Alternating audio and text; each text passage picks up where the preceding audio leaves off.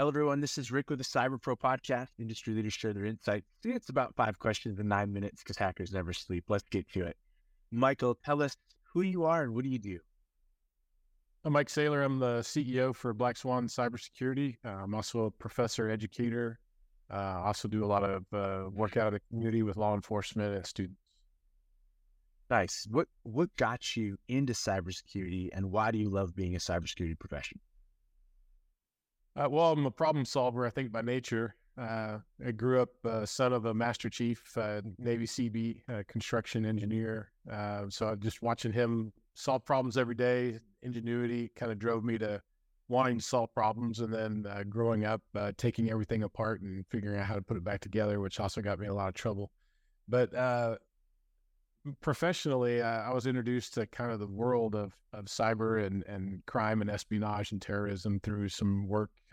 Did some intelligence work early on, and then into kind of computer hardware, and then just natural evolution from building stuff and collecting data to figuring out how all that stuff is used for nefarious purposes, and then how do we then educate and help build solutions to protect stuff, and then also along the way, just being very entrepreneurial, not always finding the right fit for me.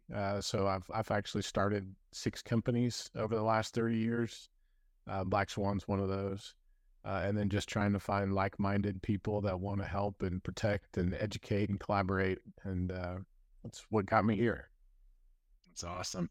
I'm going to throw in a softball bonus question here.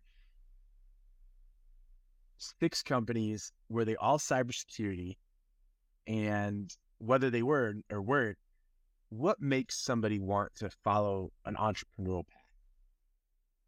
Well, I think it's a couple things. One, no, they weren't all cyber. They were all technical though. No, I take that back. My very first company was a landscaping company. We cut down trees and cleared log jams out of creeks for the city, that kind of stuff. But my first IT company was consulting. I taught organizations how to use Microsoft Office when it first came out, how to do spreadsheets, and I also cleaned keyboards. But then my next company was a retail wholesale computer hardware company where we sold retail out the front, custom built computers, laptops, and then wholesale out the back to other computer companies or organizations that needed bulk stuff. And then I started a nonprofit, which I still run today, cyber education focused. How do we get students, high school and college, the hands-on education or hands-on opportunities to complement their education to help them get that first job. And then the other companies were cyber related. As far as entrepreneurial, there's a couple of things there. One, it's hard to start your own company without having the security of a full-time job or steady paychecks. So there's a lot of risk there. And definitely, I was pretty risk averse early in life, not knowing how to pay my bills and get what I want and go out to eat or buy the food I want. But, you develop a kind of a reputation and some confidence in yourself, so that people want to work with you.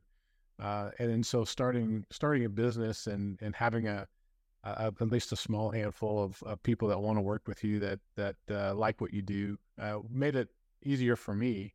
And then seeing both sides, the corporate world, which I've got a ton of war stories on corporate world stuff too. But then the bureaucracy, the red tape, the politics, if nothing else drove me to be an entrepreneur, it was getting away from all that.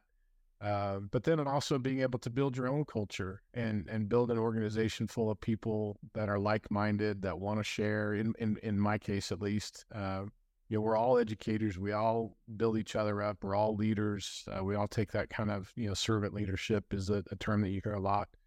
And we're all there for each other, our clients, and really anybody that wants to learn or needs help. And so that's really what's kept that passion of entrepreneurial alive for me over the last probably 12 years,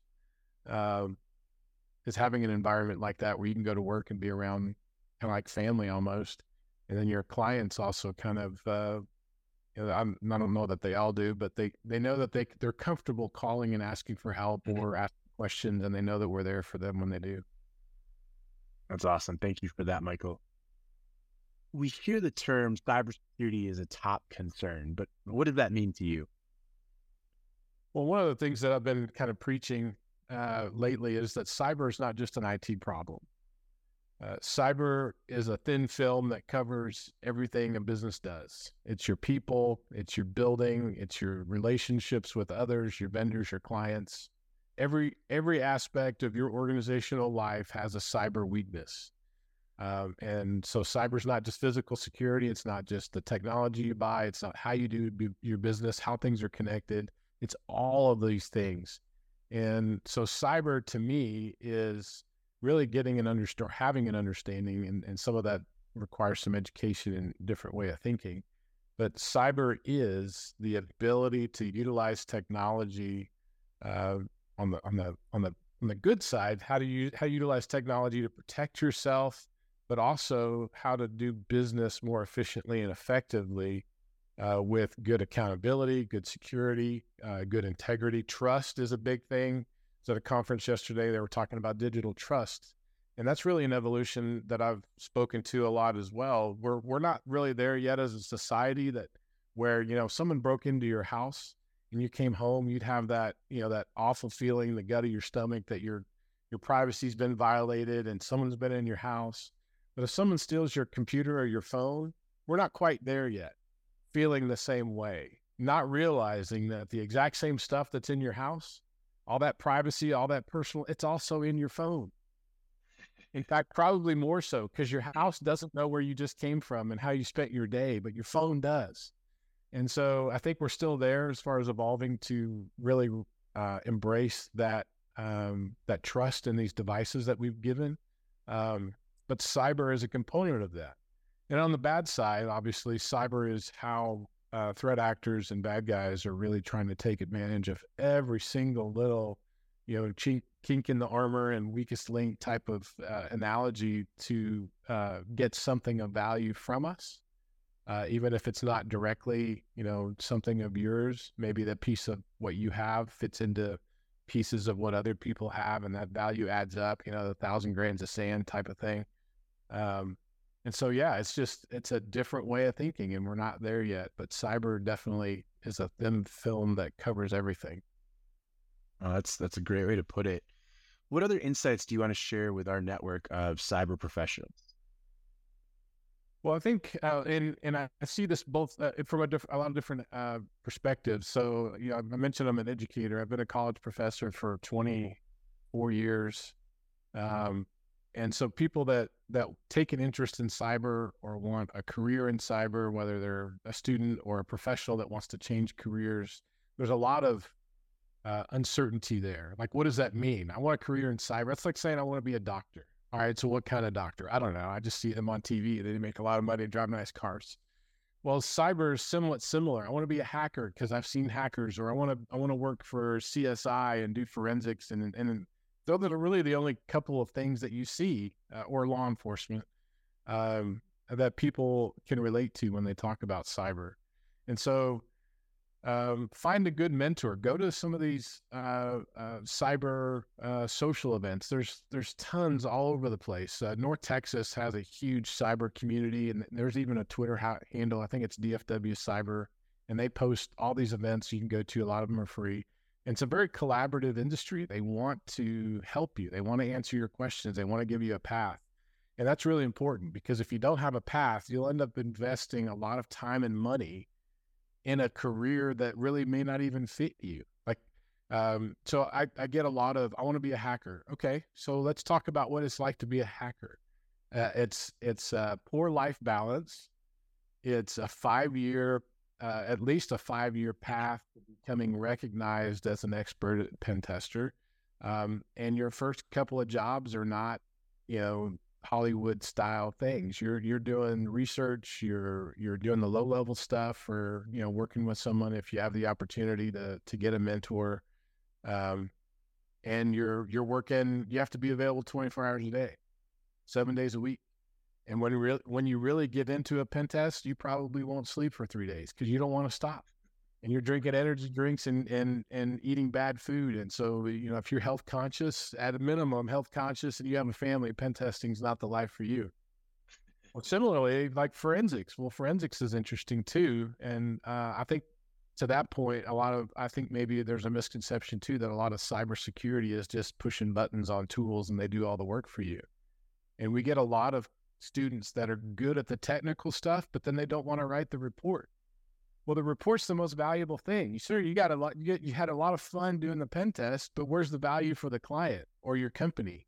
It's in the report. So if you don't want to write the report, then you can't be a pen tester. So there's a lot of documentation and procedure and stuff like that people have to follow. And so with regard to cyber and the workforce, it's not a push button job. It's not a point in time career where you finished your degree, or you finished that certification or that training and you think you're done. No, tomorrow's another day. There's more stuff to learn tomorrow, and you can't stop learning. You have to keep learning. Find a mentor, get involved with groups, develop a career path. Even if you're in cyber today, don't be stagnant. Look for how do I grow? What can I do tomorrow? What other things can what I know contribute to make me a more multidimensional resource to others? And I harp on this a lot. I'm actually writing my dissertation for my doctoral program on how do we solve the cyber workforce problem. There's not enough people. I think that's a misconception. There's a ton of people. There's a ton of people that went to school. They have certs. They just don't have the experience. Well, where do I get the experience? Well, what do you want to do? So there's all these unknown questions that haven't been somewhat delineated, but also there's not a standardization type structure in place for that career progression, that roadmap, that career path. So figure that out and help the next generation. So if you're in cyber today, go find someone to mentor, speak at an event, volunteer at a school, be on the advisory board of a community college. Figure out a way to help the next generation get the experience and the path, so that they can backfill us or help us, so that we're not the one cyber person at the company that's working 20 hours a day because they can't find enough good people. Oh, that's awesome. And we'll have to nerd out, Michael, about dissertations. I'm on my PhD path, and on servant leadership, because it's something that I was brought up with as well. So I appreciate you taking time to talk about both of those. Here's the fun question for you. Favorite piece of retro technology that just makes you smile? Retro tech. Man, there's so many that come to mind. The old plasma balls that you can touch and then light up your fingers. I love those things. Man. The other thing that comes to mind is the Atari. I got to have an Atari. And the one button and joystick that pops out of place every time you get too aggressive in your game. I think if I could invent something today, it would be a throwback to the Atari with a more rigid and robust joystick that doesn't break. But those are the two that come to mind. Michael, thank you so much for being on the Cyber Pro podcast. Thank you. Thank you for watching the Cyber Pro podcast. Make sure to like and follow so you don't miss out on new guests and future content.